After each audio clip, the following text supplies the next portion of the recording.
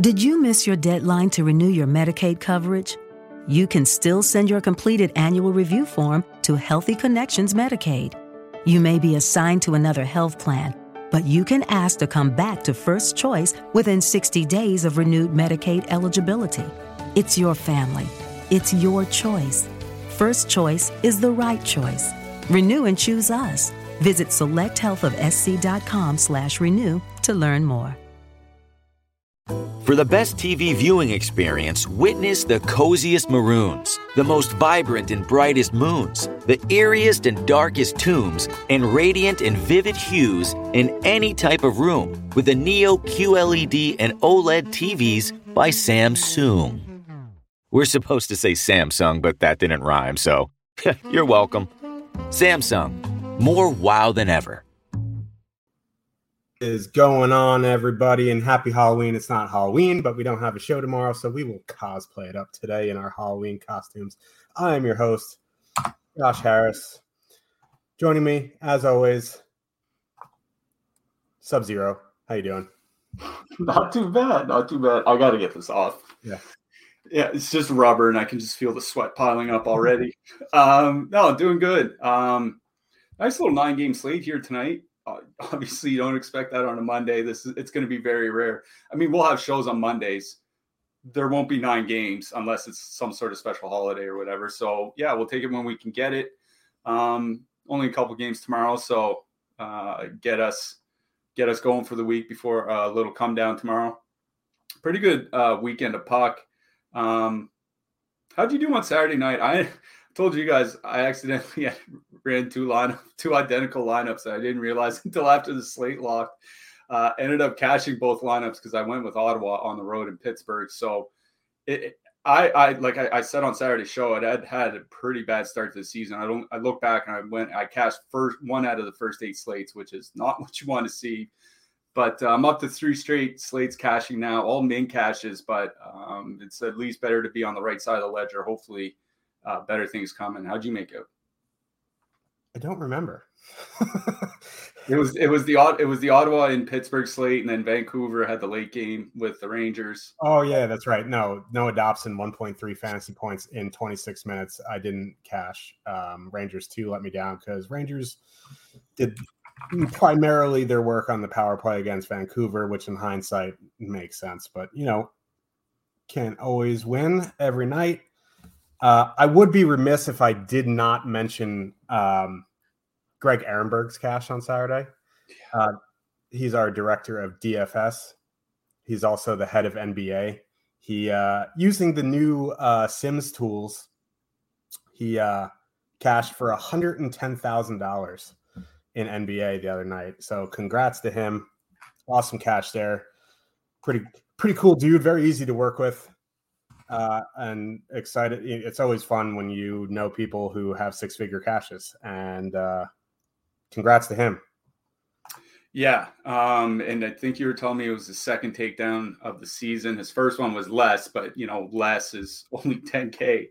So he's had a pretty good start to the NBA season. So yeah, congrats to him. Hopefully we can get some NHL winners in here tonight, because we were talking before the show, there's actually some decent prize pools tonight, considering there's NBA, considering there's NFL, and considering there's MLB. It's all the stars are aligning for all 4 major sports here tonight. But some decent contests. Hopefully we get somebody to get their own takedown here tonight on the ice. Is Greg head of the NBA? He is the head of the NBA now, if he wasn't. I don't know. I know he's the director of DFS for Stochastic, so he might. I'm pretty sure he's the head of NBA, though. If he's not, he will definitely remind me. And I will say, poor Eric Lindquist. He is going to get buried on Live Before Lock today. I might tune into that, and I'm not even playing. But yeah, this is actually a pretty good 9-game slate. There's no McDavid. There's no Matthews. There's no McKinnon. No Jack Hughes. No Jack Hughes, which we have a deal for in a little bit, which we will talk to you about. We'll let more people come in first. But yeah, this slate's kind of wide open. There is a fairly obvious chalky spot, which we'll get to, but I don't think there's going to be one where you go, man, like if you fade this team and they go off, you get buried. Hopefully there's multiple paths to victory tonight. So let's get into this slate. Before we do, speaking of Greg's massive win, get access to any Stochastic NBA DFS package for 20% off when signing up with the promo code TIPOFF. You can get access to our sim tools, contest generator, and late swap tool. Build up to 5,000 lineups on Stochastic in 60 seconds with our contest generator. The base package allows you to build up to 500 lineups and export up to 20. Max package allows you to build up to 500 with unlimited exports. If you are 150 max, I would suggest getting the max package. Otherwise, you are cutting off your nose to spite your face. Make sure to click that link in the description below, or you can go to stochastic.com and use promo code TIPOFF. Let's get into this slate. 9 games. First game of the night, the Florida Panthers with a 2.7 total. Heading into Boston, the Bruins have a 3.3 total. Sam Bennett, excuse me, game time decision. I don't know if Paul Maurice said where he's going to slot until he starts in the bottom 6, but that's just a guess. He could take E2 Luosterainen spot immediately. I don't know. That being said, this is a pretty meh matchup. Like we made the mistake of trashing Boston last year. Burned us. Didn't say anything about them this year. They've looked really good to start the season. So I kind of like the Boston top line here. They're very expensive. I don't think you need to full stack here. Pastrnak is off to an incredible start. Zacha, he kind of came to life a little bit the last game. I don't think you need a full stack. I think you can leave Marchand off. You can leave Zacha off. I think you can two-man. On the Florida side, it's a bit more interesting because they're not coming in with a lot of ownership, and they are a very high-volume team. And I also will say, Boston, too, as a filler kind of interests me. I like Charlie Coyle up in the top 6. Not that, like, he should be a top 6 center on a contending team, but I think, on this team, that line is fine. I'm interested to get your take on Florida here because they're a pretty high-volume team. They knocked Boston out of the playoffs last year. They're not getting too much ownership. This could be a sneaky GPP spot for them. Yeah, it'll be interesting to see if Bennett's in the lineup because Bennett does make a pretty big difference for that second line. Like it was Anton Lundell was skating at the second line center at practice yesterday. They had moved Luosterainen down. That would kind of indicate to me that they're going to give Bennett one more game off. Just because why would you change up your lines in practice if you're going to have to change up your lines the next day anyway? You know what I mean? Unless Lundell is just the placeholder and he moves down. That's the only thing I can think of. Yeah, that too. Maybe they want to get Luosterainen back with his normal players. But then Lundell goes back to the 3C, and then Luosterainen goes back to the wing probably. So it'll be interesting to see if Bennett's back because like the numbers with and without Bennett are very drastic. Like I do like Luosterainen. I think he's a good player. I'm not sure he can be the second line center alongside Matthew Tkachuk. And they do have a much better performance with Bennett. And the other thing is, if Bennett's back, I don't think it'll boot Evan Rodriguez off the top power play unit, but they had been running earlier in the season. It might have been in the exhibition. They were running Sam Bennett on the top power play instead of Rodriguez. So Bennett coming back could change a lot for the Florida lineup tonight. So obviously we'll have to see in warm-ups. We just don't know right now. I don't have any interest in the Florida top line. Like, Patrice Bergeron still isn't there, but that Boston top line, especially with the defense on the blue line, like we'll talk about defensemen at the end of the show. I think this is going to be the season when Charlie McAvoy just kind of lays his nuts on the table and says, I'm one of the best defensemen in the NHL, because he actually is. Stan's dad style. Yeah, exactly. Just walking down the street with a giant wheelbarrow. Because he has been one of the best defensemen in the NHL for a few years now. The problem is like he's not a tremendous offensive star. Like he won't stand out on the ice like Cale Makar or Quinn Hughes or Roman Josi or those guys. He just does everything exceptionally well. And he's actually seen a tick up in some of his underlying metrics so far this season, especially when you look at his shots. Like he's over 2 shots per game, which is something that he typically, he didn't do last year. He was right on the fringe the year before. So He's shooting more. I think he's getting more involved. But all this is to say, like, there's still a very good blue line backing up the top line for Boston, right? You still have McAvoy, you still have Lindholm, you still have Carlo, you still have, Grzelcyk's still good. Go on down the list. So the Boston top line, 1.6 expected goals against with Marchand up there. I expect them to at least be able to handle Florida. Like maybe the top line gets a goal or something like that. I don't know if they get like 3 and break the slate. That's kind of the problem here. So I know there's not much ownership on Florida tonight. So that is one reason to play them. I'll bring them up real quick in top stacks here. The second line, 4.5% with Luostarinen in there. With Lundell, it wouldn't make a difference really. Top line under 2%. So if you want to get a low-owned line, and if you're playing 20 lineups or 50 lineups or whatever, maybe you get a Florida one in, but I don't know if I play them in single entry. On the Boston side, I'm interested to see how their new lines kind of work out because they did move Matt Poitras down to the third line. That's interesting for a number of reasons. I think this is his 9th game tonight. And after 9 games, he either has to get sent back to junior or he's there in the NHL for the rest of the season. So I'm wondering if this isn't kind of like a precursor to him getting sent down and he might not get a lot of minutes and they give more minutes to Coyle and DeBrusk because they're going to have to lean on them more with Poitras gone. So I'm kind of interested in that Boston too. I agree with you, Van Riemsdyk, Coyle, and DeBrusk. Florida 2 is really high event. Whether Sam Bennett's there or not, that second line is a high event line. So far this season, not as much. Lundell is a little bit of a better defensive player than I think he gets credit for, and that could help. But with Bennett there, they do just kind of trade chances. So I would have a little bit of interest in Boston too, but I don't think that's necessarily where I'm going to go with my filler. So I think I'm kind of with you here. The Florida penalty kill hasn't really been that great. Like it's been okay. But you look at their shots and expected goals against metrics and all that, like nothing really stands out. So I think it's not a bad power play spot for Boston. So I think I'm with you. What I like best is the top line.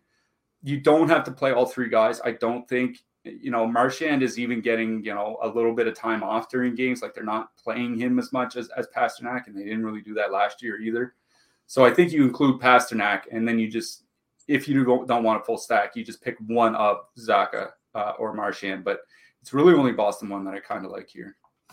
Yeah, I mean, a lot of options. And for Florida, we were talking a little bit about road totals. They have one of the higher road totals on the slate. Not that, like, outside of Carolina, no one's above a 3. So let's get to those Hurricanes. The Carolina Hurricanes with a 3.4 total heading into Philadelphia. The Flyers have a 2.6. The only line with over 1% ownership in this game is the Couturier line. And I don't know why. Like they're coming in at 5.7% projected, and I think that ownership number is fine. They're 14,100 as the top line. They've been playing very well. Where I'm confused on the ownership is why there isn't any ownership on Carolina. Now, you mentioned to me before the show, Teuvo Teravainen had a hat trick last game, but it played under 12 minutes, got moved down to the 4th line. And Svechnikov moved up to the top line. Now, Svechnikov was on the 4th line again in practice, but this seems like a situation where Teravainen is going to start on the top line, and then Svechnikov is going to move up there. That does make building lineups a bit of a pain in the ass, but Svechnikov is on the top power play unit, so it's not the worst pain in the ass move if he doesn't move up. I'm just wondering why they have no ownership. Like, I know Philly's been better to start this year. I know Carter Hart has been good. I know they're a better defensive team. I know, it's in Philadelphia, so the Couturier line is going to see the Aho line. So maybe you go to Carolina 2 here, but there should be more than 1% ownership on these lines. And it's a 3.4 road total. Yeah, and I'll also point out that the Flyers allowed 12 goals in the two starts by Sam Ersson. So they've only allowed 13 goals in the other 6 games started by Carter Hart. So like that's why their goals against kind of looks a little bit skewed. Like technically they're over 3 goals a game, but it's only because they put out a guy that's managed a save percentage under 800 so far this year. So you can't really judge them by that. But yeah, I mean, the first thing we should point out is the Svechnikov's price, as Ray Rock mentioned in the chat. Svechnikov still $3,000 on FanDuel. I'm wondering if they leave him there because people might not remember. I think it was 2015. Sean Monahan was $3,600 on FanDuel the entire season, and he had a 31 goal, 64-point season. He was $3,600 for 5 months straight. I'm just kind of hoping we get a situation like that again. But yeah, it is the ownership for Carolina that sticks out here. No ownership on the top line, 0.6%. No ownership on the second line, 0.7%. A little bit of extra ownership on the third line. One of the reasons for that is they kind of have like at least two lines that could help win a GPP, if not three. Like the third line will have some big games this year. So they basically have three playable lines. They have guys playing across power play units. Svechnikov, this team, man. Svechnikov practiced on the top power play unit last week, and then his first game back, he was on the second power play unit. So I think that's another point here too, is that I think Svechnikov might move up power play units as well at some point. It's just a matter of when it happens. I think there's properly some reticence to play in Carolina.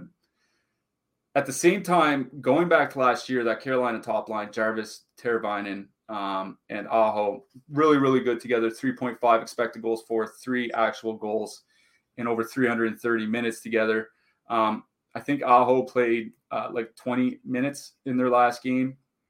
Jarvis was still playing 18 minutes. So that was against San Jose, and where Carolina, they only won 3-0, but they were firmly in control the entire game. So, if they're playing 18, 20 minutes against San Jose, you can feel pretty comfortable they're going to play at least that against Philly, unless this is a blowout one way or another. But yeah, Teravainen only got 3 shifts in the third period. They moved Svechnikov up to the top line at times. That kind of worries me. I think you can leave Teravainen off the stack coming off the hat trick. That feels kind of dangerous to do. But with no ownership, I think it's fine. And the other note is Philly hasn't been using Sean Couturier in a shutdown role, at least not exclusively. They've been using their second and third lines a little bit to kind of help alleviate a little bit of the load for Couturier. So I think Carolina's top line can take advantage of that. I know that Noah Cates and Joel Farabee typically fairly good defensively, but they're dressing Morgan Frost tonight and putting in with Travis Konechny. And if those guys go out against the Carolina's top line is probably going to have the run of the play. So I do like Carolina 1 here. Carolina 2 is where things get kind of interesting. Jesperi Koch, that line's defensive numbers this year are just bad. Not just bad relative to Carolina, bad on any team in the league. And noticeably, Kotkaniemi is shooting a lot more than he has at any point in his career. He's over 16 shot attempts per 60 minutes so far this season. I think his career high is at about 12. So he is much, much higher than where he normally is. I'm wondering if there's not an increased focus on offense from him. Maybe they're still getting used to playing with Michael Bunting, that type of thing. And it's giving up some extra, chances against. Kind of gives me a little bit of interest in the Philly top line here. But the problem is when you look at that ownership that you mentioned earlier, Philly's top line coming in at 6%. It's not bad for a top line that's 14,100 on DraftKings, but it's still against Carolina. I think I like the Carolina side better. I'd rather just get the top line for Carolina, pay an extra $3,000 or whatever, get them at 1% ownership, then get a 6 or 7% Philly top line. So I am on Carolina 1 here tonight. I might leave off Teravainen. I haven't made my lineups yet. Seeing is believing, and you're not going to believe how bright and vivid the colors are on the Samsung Neo QLED and OLED TVs powered by the Neural Quantum Processor. Because this is an audio ad. Unless you can see it, which means you already have one. Nice. Samsung. More wow than ever. I don't think I'm going to go down to Carolina 2. Carolina 3. Carolina 3 is in play for me. They're kind of like the bad version offensively of that Calgary third line.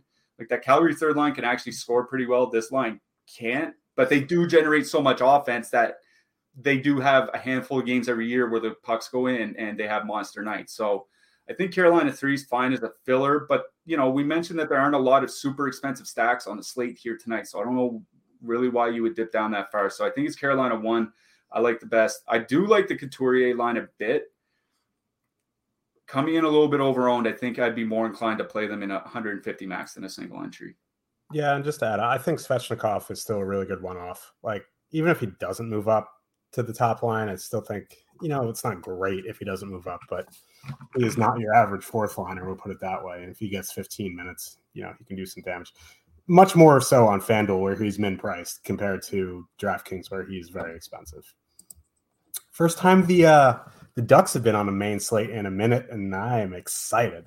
The Anaheim Ducks with a 2.6 total heading into Pittsburgh. The Penguins have a 3.8 total. Some news in this game. Brian Rust is off the top power play unit in favor of Riley Smith. Not exactly sure. Like, the Pittsburgh power play has been bad for over a year now. They're just, hoping Riley Smith can add a boost to them. I'm not sure anything is really going to change if they're going to shoot, 5-6% on the power play. They just need to shoot better percentage. It's easy. But yeah.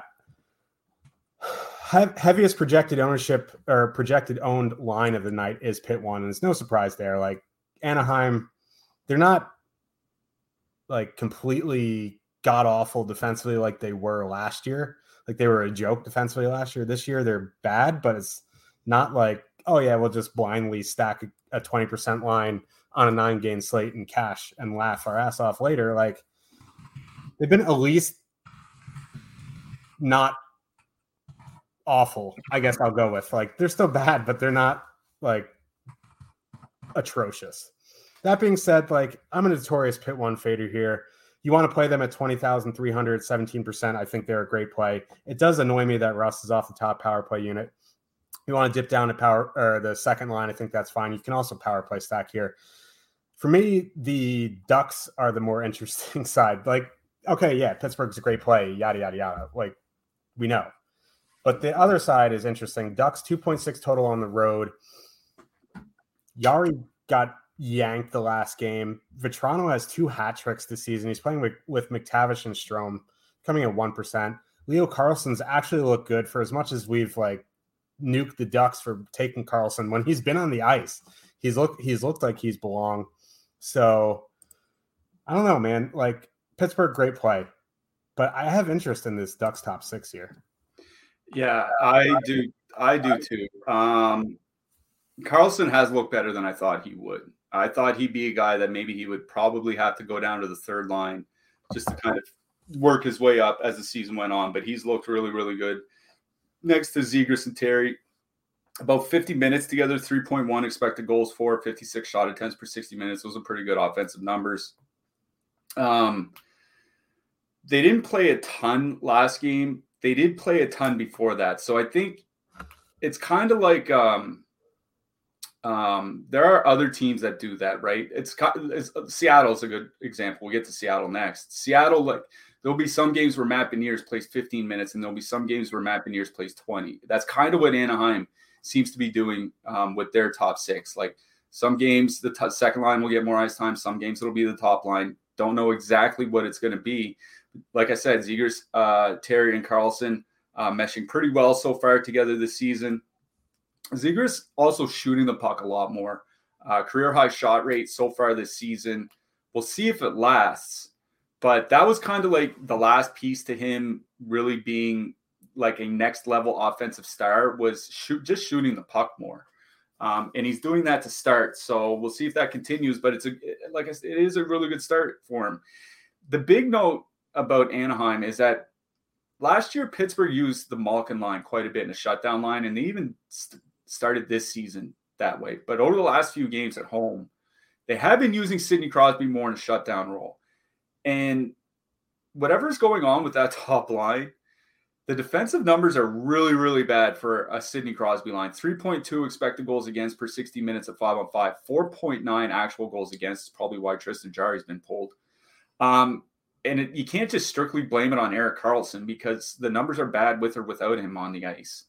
So I'm wondering if it's like this team didn't really have an easy time scoring at 5-on-5 last year. Like they ended up with some pretty high point totals by the end of the season. But they weren't a great 5-on-5 scoring team. And I'm wondering if there's been any kind of like how I talked about with Kotkaniemi, how it seems like he might be changing his approach and it's costing him defensively. I'm wondering if Sidney Crosby's line is kind of doing the same thing. And it might not be that bad of a matchup for Anaheim 1. The problem is like they're coming in over-owned just like that Philly top line is. And they're on the road in Pittsburgh. And, you know, the Penguins don't take a ton of penalties, 3.1 per game. Like league average is about 3.6, so they're quite a ways off. Anaheim's at the other end of the spectrum. They're tied for the league lead in most times shorthanded per game at 5.1, which means they're giving up 5.1 power plays per game. Now, the problem with that is Pittsburgh's actually last still in drawing power plays, only 2.5 power plays per game. And they're only shooting like 6% on the power play so far this season. So it's like they might get a lot of opportunities, but will they actually, because they don't draw that many? And when they do, are they going to be any good when they're on them? Like, I think I'm kind of inclined to get away from the ownership in this game. Like we talk a lot about how like high ownership doesn't really scare us. And there are others higher owned spots later in the slate that we'll talk about that I am keen on. I don't think this is one of them. I think I'm in a little bit more on the Anaheim top line. I might choke down, you know, that 5 or 6% ownership. I'm really not that concerned about it. If they're 5 or 6% and they're actually a top 2 stack on the night, it's not a concern, like at all, right? So I am in on the top line for Anaheim here. I think the second line is fine. I'm just worried that they're overheating and going to come in a little bit over-owned because of it. So I think it's Anaheim 1 for me. On the Pittsburgh side, like, I'm kind of interested in that second line now that Riley Smith is on the top power play unit. I think Riley Smith is kind of one of the more underrated players over the last half decade because he's not a guy that usually gets much power play time, whether it was in Vegas, whether it was in Florida, or whether now here in Pittsburgh. He's not often got like heavy top power play minutes. That's why he puts up like 50, 55 points or whatever. Give him power play 1 on the Penguins all season. He could be like a 75-point winger.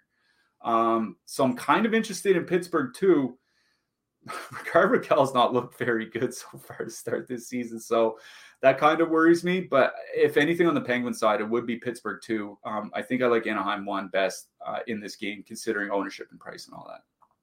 Yeah, it's like, do you want to play Pittsburgh? Go ahead. Like, there are plenty of reasons why they're chalk tonight.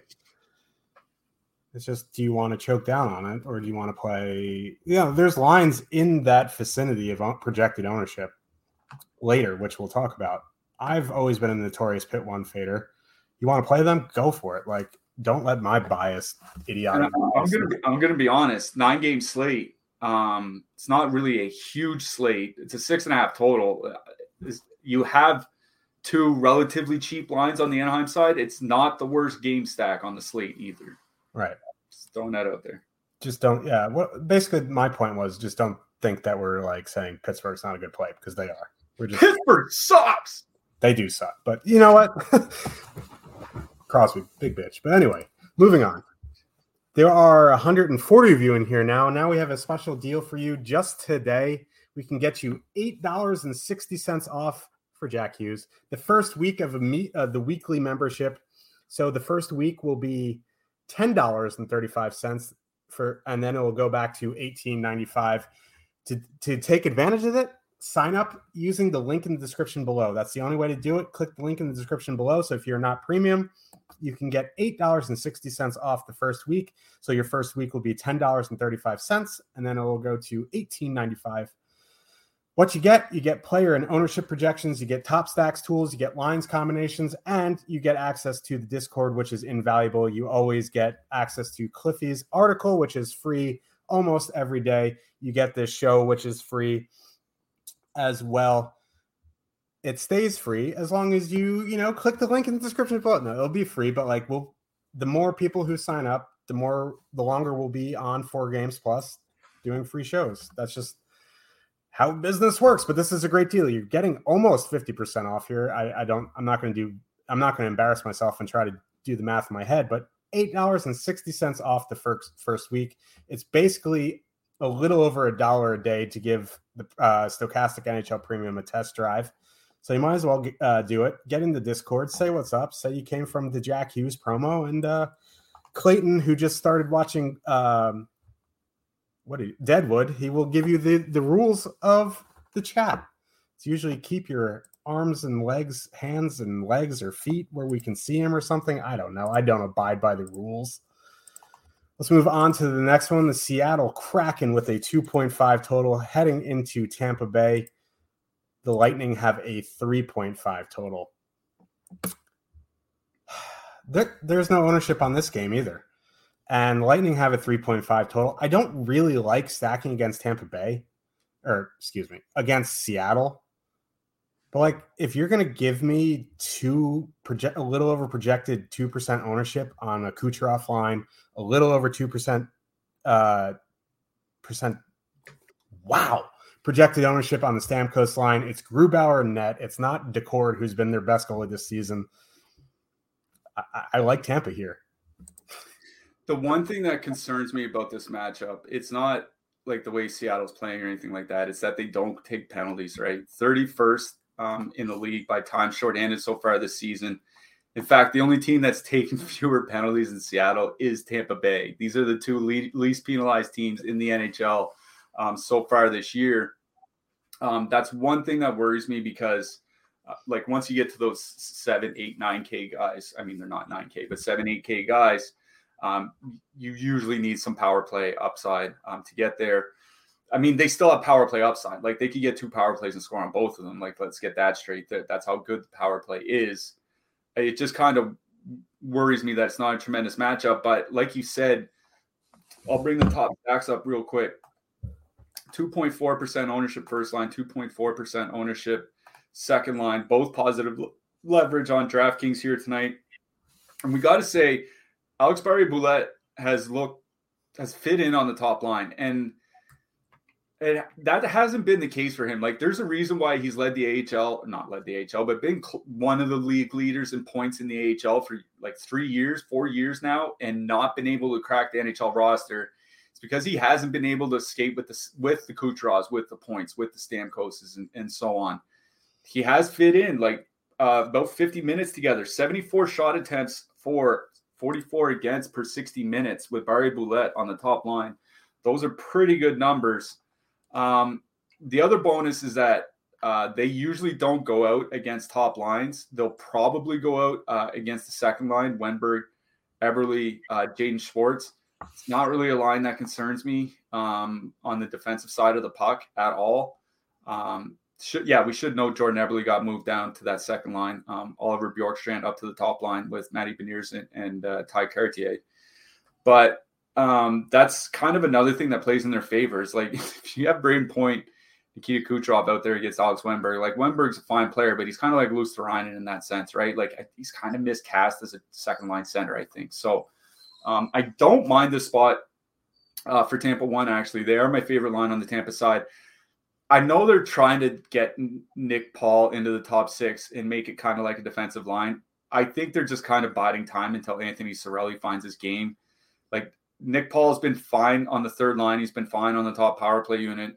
I don't think he's the guy that can play well with Stamkos at 5-on-5. Like, their numbers so far, the numbers with Hagel, at least so far this season, have not been good. 49 shot attempts for, 74 against per 60 minutes. They're getting absolutely ran over. That's what's kind of making me like the Seattle top line here tonight. Like you said, not a lot of ownership on any single line in this game, but Top Stacks has all 3 Seattle lines, Seattle 1, Seattle 2, Seattle 3, between 6 and 7% on DraftKings here tonight. That's just because they do balance the lineup, and the prices aren't very far off. It's kind of the same thing over on FanDuel, all between 2 and 4%. But Cartier and Bjorkstrand are both shooters. Cartier's had a really high shot rate this year. Like, I know it might seem like out of nowhere, but Cartier was really good for them in the playoffs last year. I think he got into 10 games. And he led the AHL in scoring as a rookie last year. Like, this isn't just some guy that just had a good training camp, right? Like, he was really good last year, both in the AHL and in the NHL playoffs. He has a high shot rate so far this season. Him and Bjorkstrand are at the top of the team. So you have both shooters at the top, and you have Beniers, who's a really good playmaker. I like the Beniers, Cartier, Bjorkstrand line, especially where they're so cheap. Like, I don't care if they're 6%. Like, I think that's a perfect filler line. If you're playing, an expensive Pittsburgh stack, later on, if you're playing like an expensive Winnipeg or Dallas or anything like that, I think that Seattle Beniers line is one that could do well tonight. Going up against that Stamkos line, which hasn't been very good defensively, and Tampa Bay just hasn't been very good defensively overall. So I like Seattle 1 here. Tampa 1 as well, but I think I kind of like the Seattle side a little bit better. Yeah, I mean, I don't mind the Seattle side. Like, Tampa's not very good defensively, so yeah, the Tampa top line does interest me at that percentage, even if Seattle doesn't take a bunch of penalties. If you're an NFL football Giants fan, they just traded Leonard Williams to the Seahawks for a 2nd and a 5th. So congrats. The Jets-Giants game yesterday was the worst game in NFL history. I don't care. That was one of the worst games of all time. Every 3 days, my timeline is filled with, this is the worst football game I've ever watched. And I'm like, stop watching them, man. This was legitimately the worst football game of all time. It was, until this Thursday night or whatever. I don't even know who's playing, but it's probably going to be the worst football game you've ever seen. No. The Jets lost their 2nd string center and their 3rd string center on like back-to-back plays. Tyrod Taylor got hurt. They had like Danny DeVito at quarterback, and he couldn't throw the ball. So it was just awful. Like, I lost 36 IQ points with watching that game. Yeah, I'll take my Thursday nights and just watch NHL. Yeah. Detroit Red Wings. Let's get to this game. Yeah, let's talk about awful games and go to the Wings Islanders. Detroit Red Wings with a 2.7 total heading into Long Island. That's miserable. The Islanders have a 3.2 total. Hello, darkness, my old friend. My God, Islanders have burned me so many times this season. Detroit feels like they've burned me a couple times. Top lines for the Islanders let me down big time. They're 4.7%. Maybe this is a get-right game at home for them. I don't know. Red Wings top line under 1%. It's just like, I was looking for reasons to fade this game because, like, it gives me heartburn to play these teams. But here we are, and there's not much ownership. I like both top lines here. Help. Yeah, I do too. In fact, I did write up the Detroit top line in the picks article today. As you mentioned earlier, free to read almost every day. For the best TV viewing experience, witness the coziest maroons, the most vibrant and brightest moons, the eeriest and darkest tombs, and radiant and vivid hues in any type of room with the Neo QLED and OLED TVs by Samsung. We're supposed to say Samsung, but that didn't rhyme, so you're welcome. Samsung, more wow than ever. Judy was boring. Hello. Then Judy discovered ChumbaCasino.com. It's my little escape. Now Judy's the life of the party. Oh, baby, mama's bringing home the bacon. Whoa, take it easy, Judy. The Chumba life is for everybody. So go to ChumbaCasino.com and play over 100 casino-style games. Join today and play for free for your chance to redeem some serious prizes. ChumbaCasino.com. No purchase necessary. Void where prohibited by law. 18 plus terms and conditions apply. See website for details. Over at Stokastic.com. What I mentioned in that article, like usually it was just see a team going into New York to face the Islanders and face Sorokin or Varlamov. Didn't really matter who was starting. And it was just, don't even bother talking about that team. They've given up 17 goals in 5 home games this year. Even if you take out that Colorado game, it's still 10 goals in 4 games, which is not that good for them. And they've given up the 6th most shots per minute of 5-on-5 this season. And if you go back to last year, Horvat and Anders Lee have a fairly large sample together, 340 minutes or something like that. Expected goals against per 60 minutes of 2.7, which is below league average. And actual goals against at about 3.5, which is well below league average. And then if you look at just Barzal and Horvat this year, like I'm talking Anaheim Ducks last year levels of shot attempts and expected goals against. And that's not hyperbole. Their expected goals against is 4 per 60 minutes with Barzal and Horvat on the ice. I don't know what is going on. Like, are they trying to turn into a high-octane offensive team and not kind of realizing they don't really have the players for it, especially on the blue line besides Noah Dobson? So I don't know why, but they're looking pretty porous defensively, and they're taking a lot of penalties. 3.9 times shorthanded per game is well above the league average. That's not really usually where you see the New York Islanders. So, if Detroit gets 3-4 power plays and, they're going up against the top line. I will mention that the Brock Nelson line got some of the shutdown matchups in their last home game. I think they're finally realizing that everybody else is just getting ran the F over. And they're like, okay, we got to put a stop to this. So maybe it ends up being a little bit of a tougher matchup if they go out against Engvall and Palmieri. But at 1%, in fact, 0.7%. When I wrote them up this morning, Detroit, I'll bring up the top stacks. Detroit was 1% ownership this morning. Now they're down to 0.7%.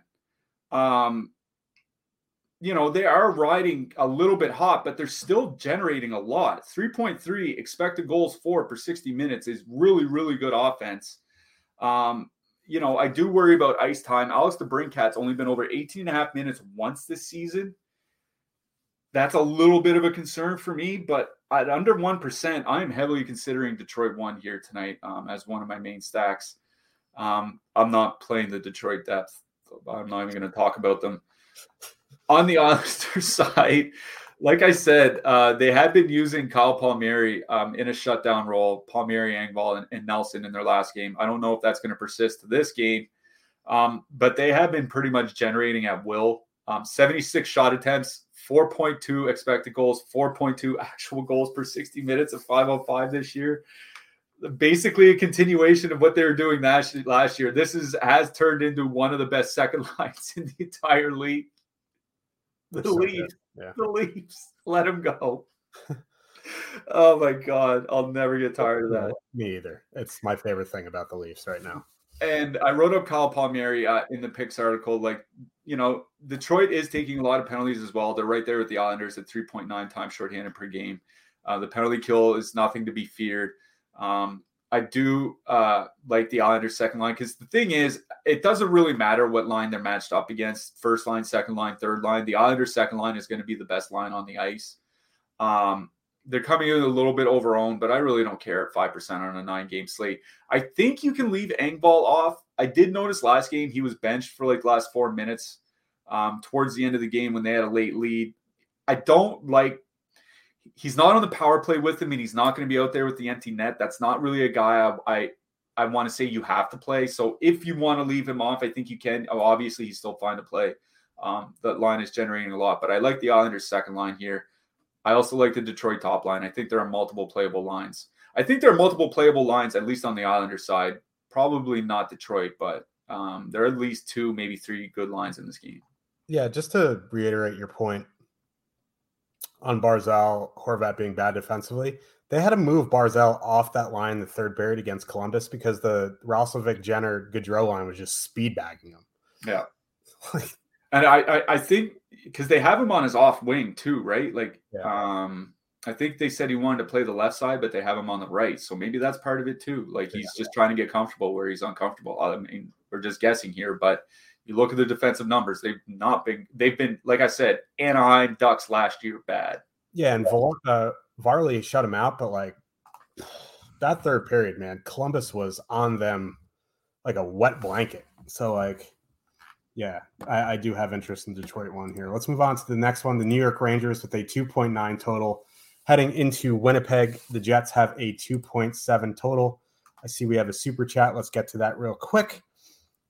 Thank you very much from Ryan Wooldridge. I probably butchered that. $5. Hi, bro.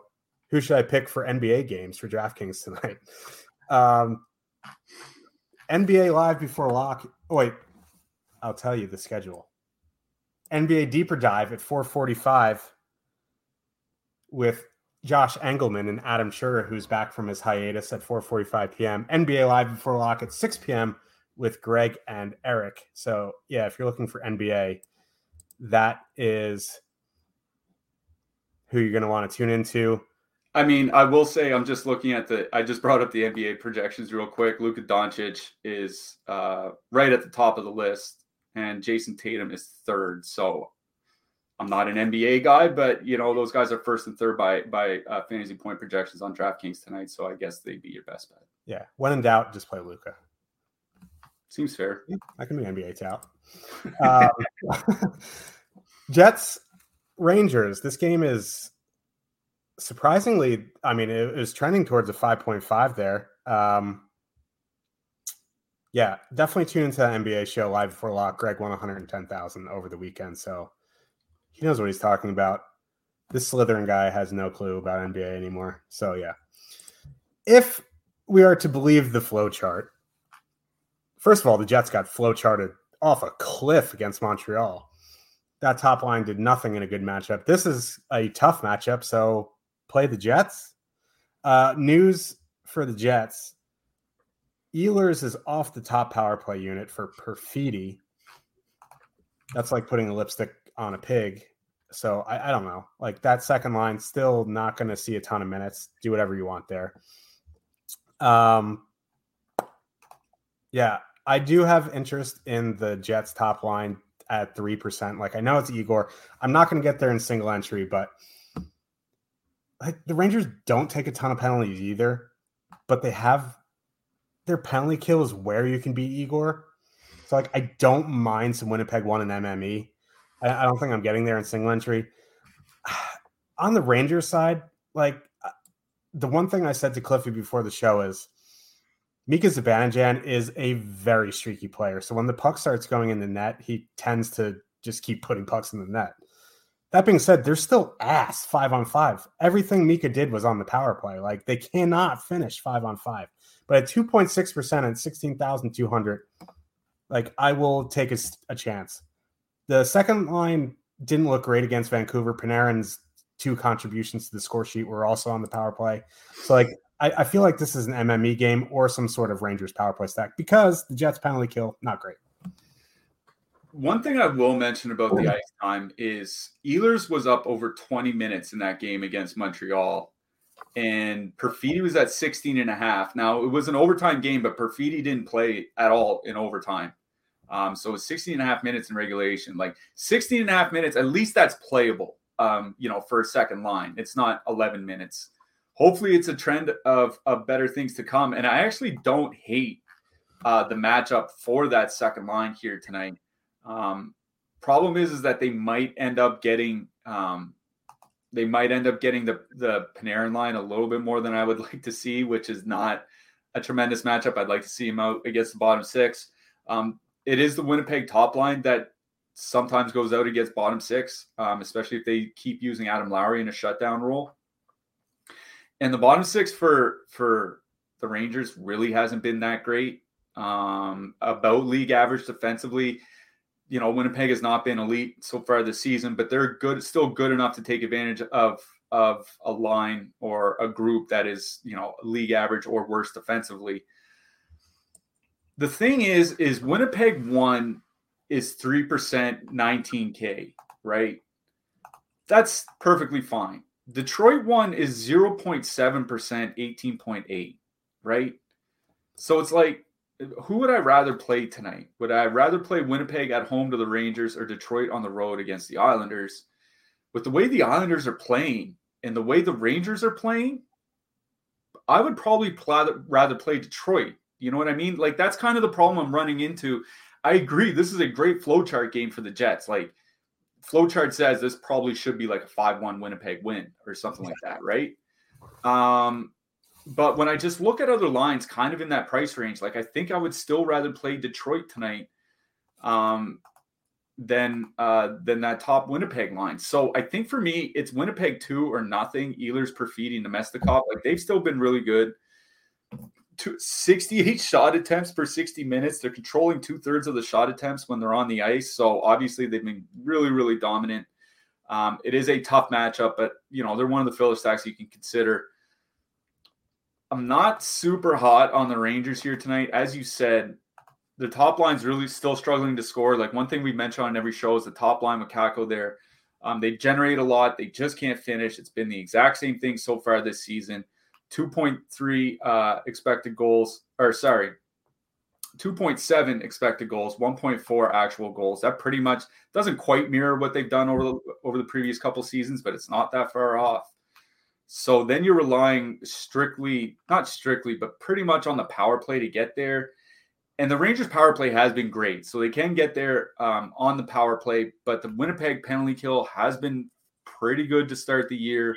They had a couple rough games to start the season and has really settled down since. So I don't know, man. I think Winnipeg 2 is fine as a filler here tonight, but it's not shaping up to be a game where I'm running out to stack either side.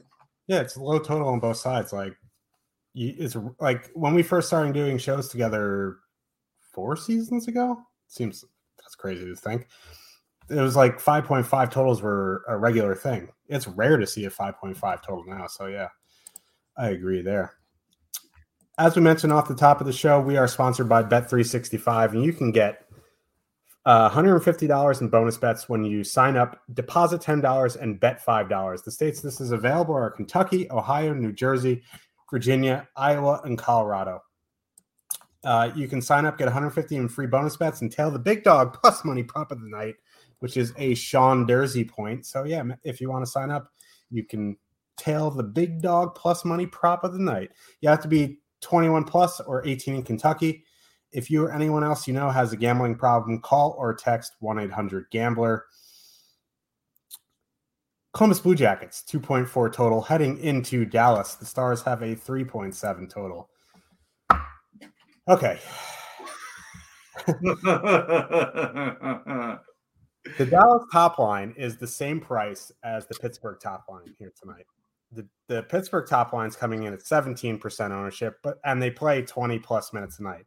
The Dallas top line is coming in at 10% projected ownership, and they are probably going to play 16 minutes tonight.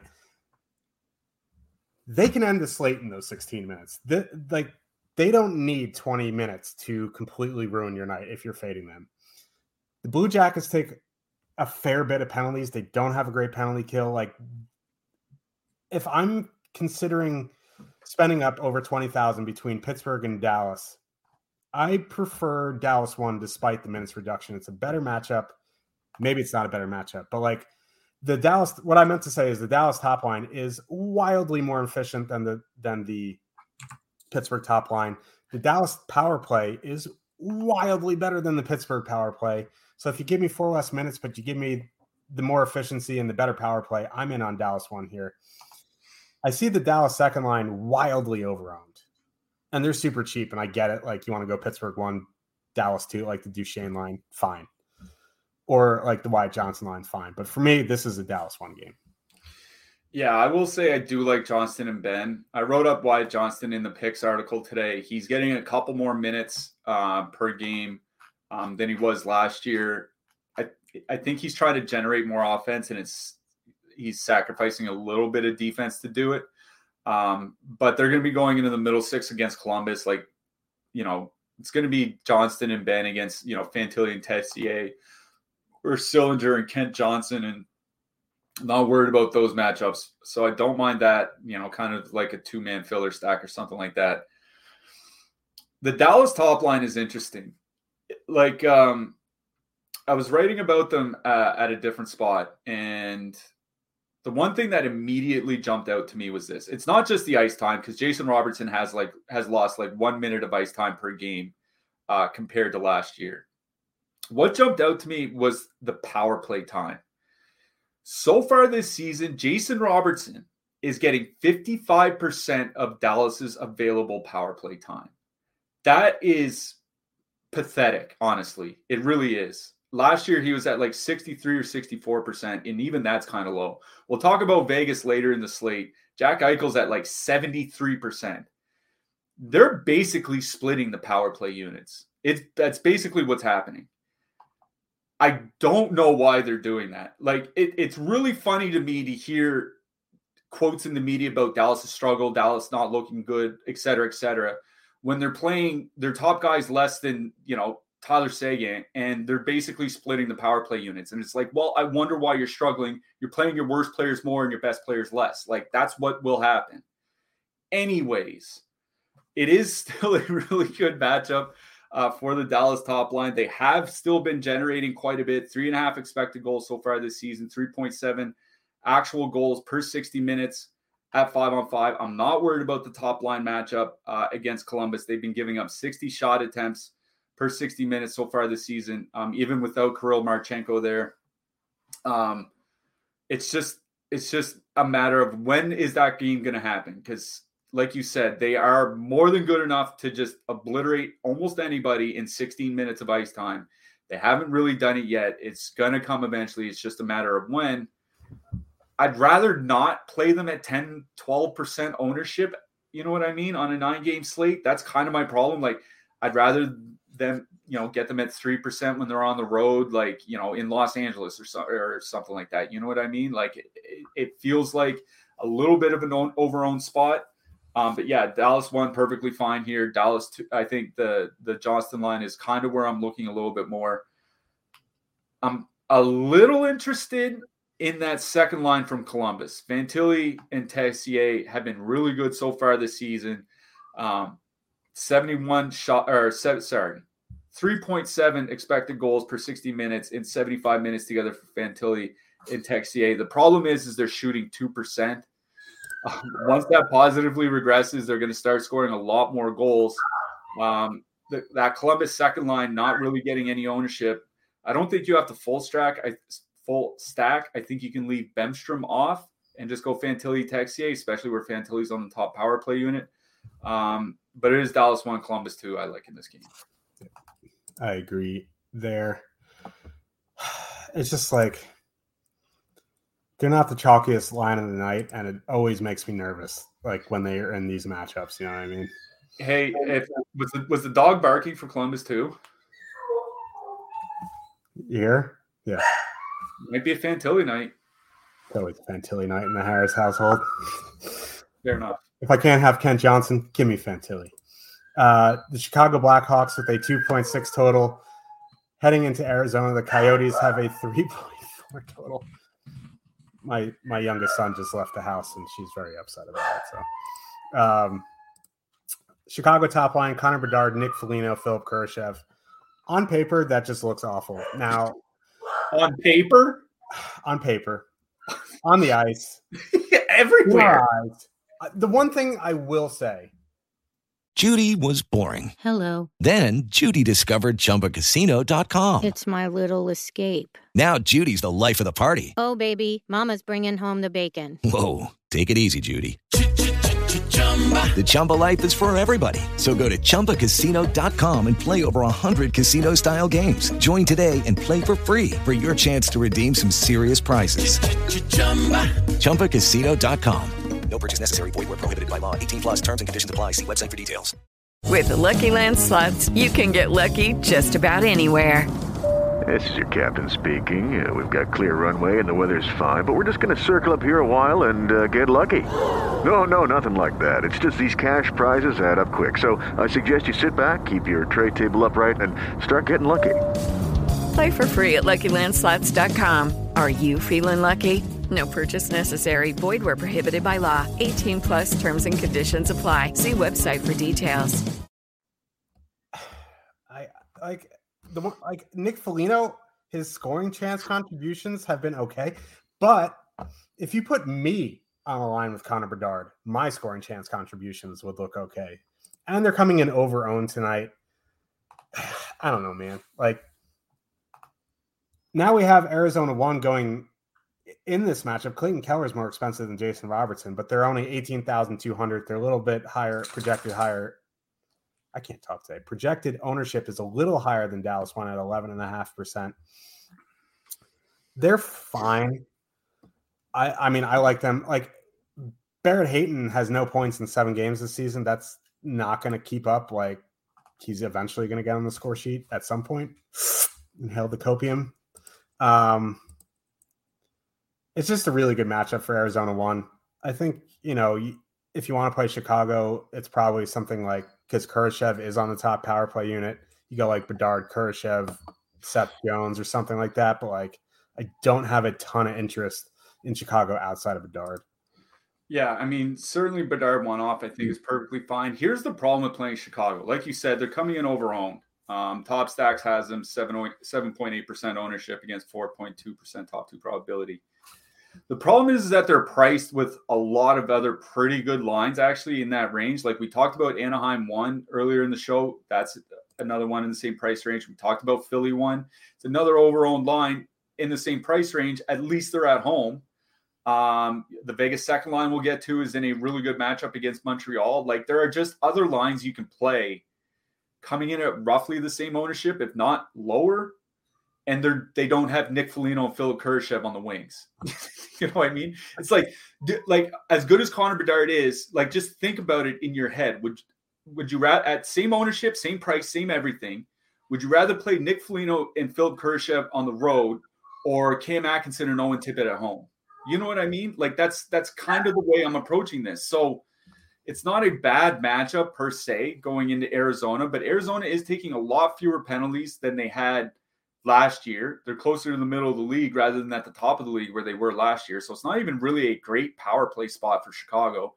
One-off Connor Bedard's always in play. Like if you want to go him plus Kurashev for some power play correlation or whatever, I think that's fine. But again, it's just one of those spots where there are other similarly priced lines that I would rather play than going to slam in over-own Nick Foligno. Like I'm just not doing it. Like if Nick Foligno buries me tonight in DFS, I'll tip my cap and I'll just get back on the horse tomorrow.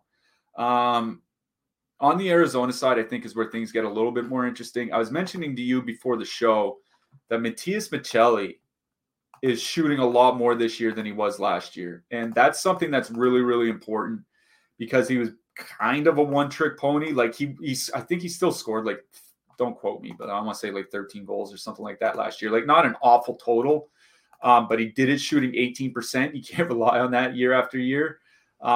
His shot attempts per minute have actually increased like 60% from last year to start this season, to the point where he's not shooting like a defenseman anymore. He's shooting like a borderline middle six winger. And when you factor that in with his playmaking, it makes for a pretty good offensive player. So you got Maccelli, Bukestad, and Kerfoot. They're coming in over-owned.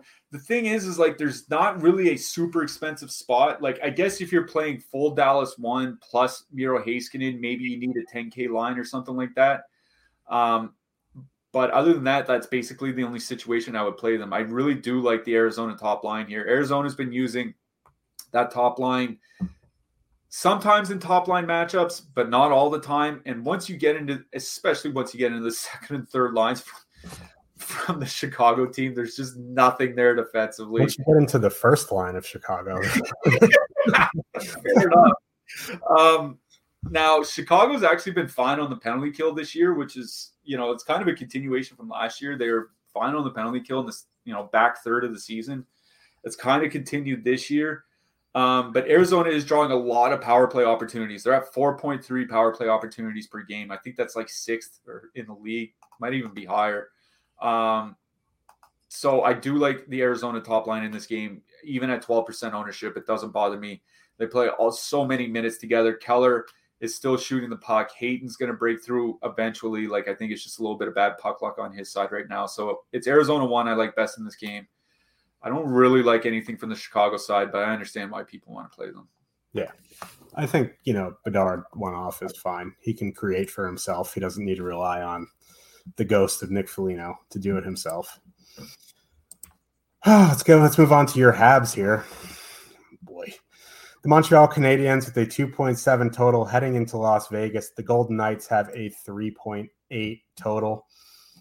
Top line for Vegas, second highest projected line of the night at 13.2% projected ownership. Eichel, Marchessault, Ivan Barbashev.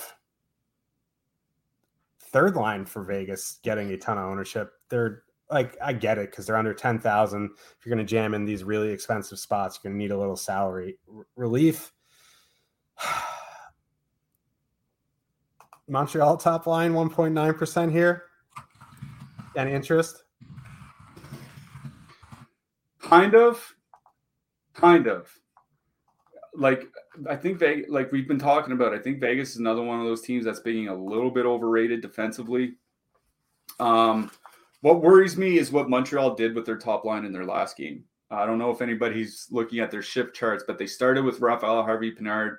Second period, it was Joel Armia.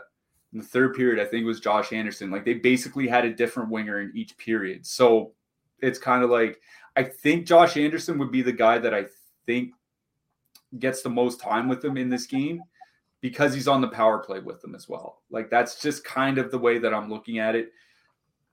Like, Caulfield and Suzuki are actually generating some volume, which is interesting. They're at 54 shot attempts per 60 minutes. Like, that's not super high without Anderson on the line, I should say. That's not super high, but it's better than what they were doing last year. Cole Caulfield, top 5 in the league by shot attempts per minute, so he's shooting a lot.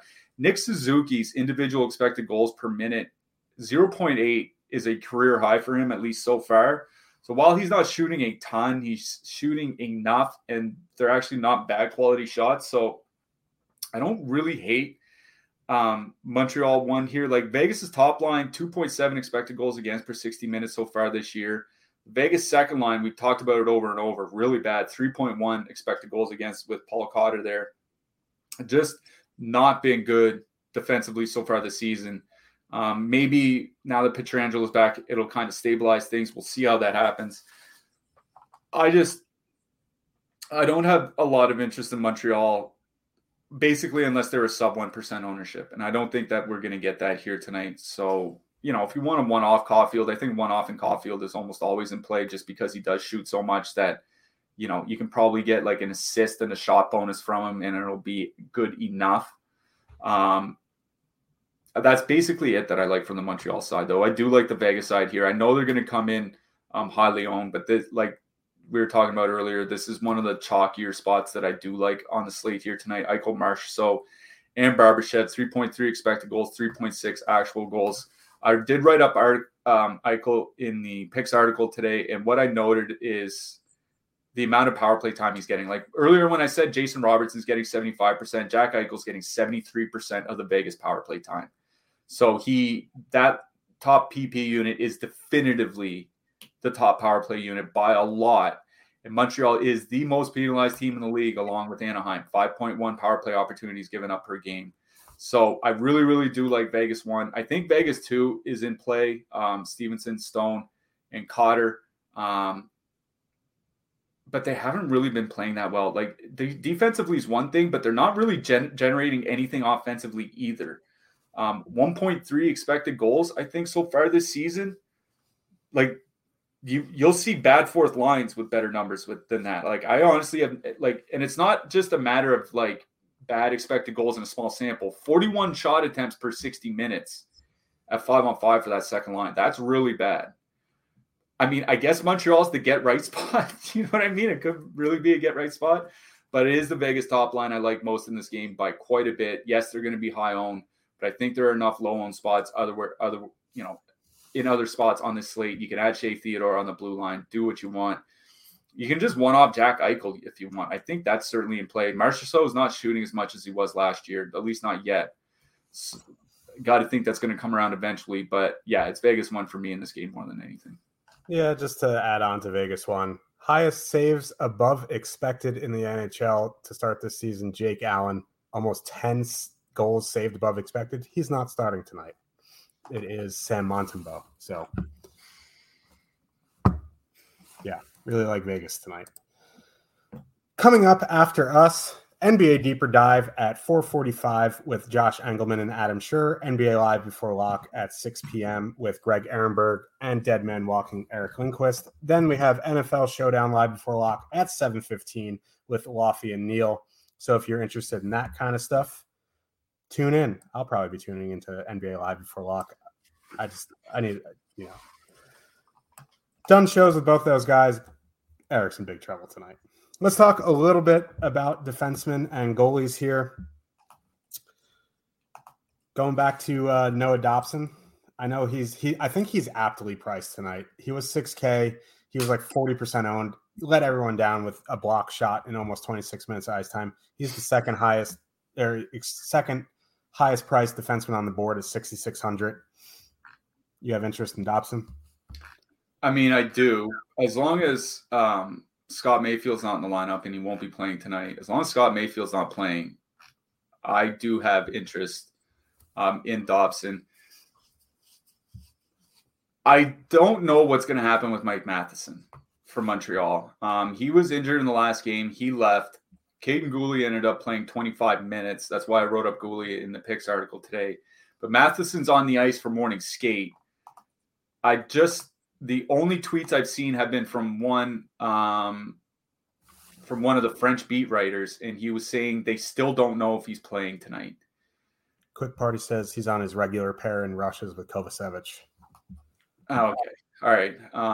Probably in. That would seem to indicate like he'll be in tonight, so it makes me less cool on Gooley. For the expensive guys, I mean, if Pittsburgh can't break through tonight, on the power play, it's going to be one of those like closed door meetings after the game type of nights, right? So I do like Erik Karlsson. Like I said earlier, Anaheim, the most penalized team in the league alongside Montreal. So Erik Karlsson makes sense. Shea Theodore, I'm surprised that the minutes Theodore's still playing, even though Pietrangelo is back 23 and a half and then 25 and change or something like that in the last two games with Theodore with Pietrangelo in the lineup. So I still like Theodore. Charlie McAvoy is kind of interesting because, like I said, his peripherals are up, and I think he's trying to get involved a little bit more offensively. Like this screams like one of those games where he could put up a combo meal on DraftKings, both the block and shot bonus. So I have a little interest in McAvoy, but I'm going to be honest. If I'm paying up that much, I'll probably just go to Karlsson. Mid-price guys, it's actually the two sides in the Arizona game. It's Sean Durzi and Seth Jones. Like Seth Jones is under 5K now on DraftKings. Arizona, not really that, like they don't take a lot of penalties, but their penalty kill isn't good at all. All you need is just like kind of like one freak shot, and Seth Jones can get there. Obviously, Miro Heiskanen for Dallas at home. Also like Gustav Forsling on the other side of that Boston game for 4,400. For the cheap guys like Romanov, like for the Islanders, all their defensemen are in play, or at least their top four until Mayfield gets back. Romanov's still only 3,200. Adam Larson, he's under 4K, still play him. Neil Pionk is now under 4K for Winnipeg. I don't really like him that much as a defenseman. But if he's under 4K, like he'll always be of interest to me just because he does have shot and block potential. Pavel Mintyukov is kind of interesting for Anaheim. He's running the top power play unit. He's not that expensive. He's been shooting and blocking shots a little bit. I don't mind Mintyukov here tonight. For the super cheap guys, Alex Vlasic from Chicago, 2,800. Thomas Harley from Dallas, 2,900. And Jalen Chatfield. As long as he's in the lineup, I think he's still going to end up playing tonight. He's been up to like 15 minutes with Pesci out, so it's at least something. Yeah. If you need a mid-price guy. Yeah, I don't have too much to add there. I don't have anything to add there. You hit all the names that I had circled. Let's talk a little bit about goalie. Oh, that's right. Should mention Alex Vlasic is out. Just got that mentioned. Yeah. He's out tonight. Yeah. I think, did you mention Travis Sanheim? He's still under 5K playing a boatload of minutes. No. Okay, Travis Sanheim, 4,900 on DraftKings. Let's talk a little bit about goalies here. Spend up options don't really tickle my fancy here. Jake Ottinger, I guess, is fine at 8,500 in cash games. He's fine in GPPs too, but you probably need a shutout there. Like, I don't have a ton of interest in Aiden Hill. Don't have a ton of interest in Yari. I guess Freddie's okay. But then you get down to the cheap guys, like kind of interested in Soderblom at 7K, kind of interested in John Gibson at 7,100. Carter Hart against Carolina, 7,300 at home. I think that interests me. In the mid-range, not too much interesting there. Do you have anyone else? Yeah, I mean, Carter Hart is kind of the guy that stood out. I did write up Linus Ullmark in the picks article. I think 8K is the perfect price for him at home against Florida. Like one of those like 32 saves, 2 goals against with the win type performances or something like that. John Gibson is your ride the lightning pick of the night. That feels like one of those, either he's going to make 37 saves and a 1 goal against performance, or he's out of the game by the end of the first period. Yeah. It's kind of what you're looking for in DFS, I think. So Ullmark, Hart, Sorokin, and Gibson were the guys that I looked at. Why? Like, is Connor Ingram the starter in Arizona? and Vejmelka is just not getting, or I'm just like losing my mind because Connor Ingram is confirmed tonight. Yeah, I mean, I think Ingram's kind of the guy they want to look at long term. Like you always hear Vejmelka on the trade market, but I don't think it really matters that much. Yeah, no, I just 8K. Don't really want to play either of them, but yeah. Who are you liking for your hat trick pick? I'm going to Anaheim tonight. I'm going with the guy that's shooting more that I mentioned earlier. I'm going with Trevor Zegras. Very nice. Now I don't know because I had a guy in that game too. Let me just scroll. I mean, you could just take another guy from the same game. Okay, I'll just do that because now I'm confused. My guy from that game was Riley Smith. Oh, okay. Well, hopefully one of us gets it on either side. Or both. Yeah, dueling hat tricks. That'd be nice. You got a couple last year. I got shut out last year, but the year before I had like 3. I had 2 in a 3-night stretch, and then that was it. I think I hit like Jonas Donskoy a few years ago. That was like my coup de grace. Yeah, that was like that was a Teravainen hat trick, like 3 goals in 12 minutes or something like that. 3 goals on 3 shots in 9:47. But yeah, we will be back on Wednesday. 2 games tomorrow on Halloween. Go eat some candy. And remember, today only, click the link in the description. You'll get $8.60 off the first week of the weekly membership. So it'll be $10.35 for the first week. That's basically a little over $1 a day. It'll get you access to all of our premium stuff. Only way to do it, click that link in the description below. Smash that like button on the way out. Good luck, everybody. Hopefully we're talking about you on Wednesday. Good luck tonight, everyone.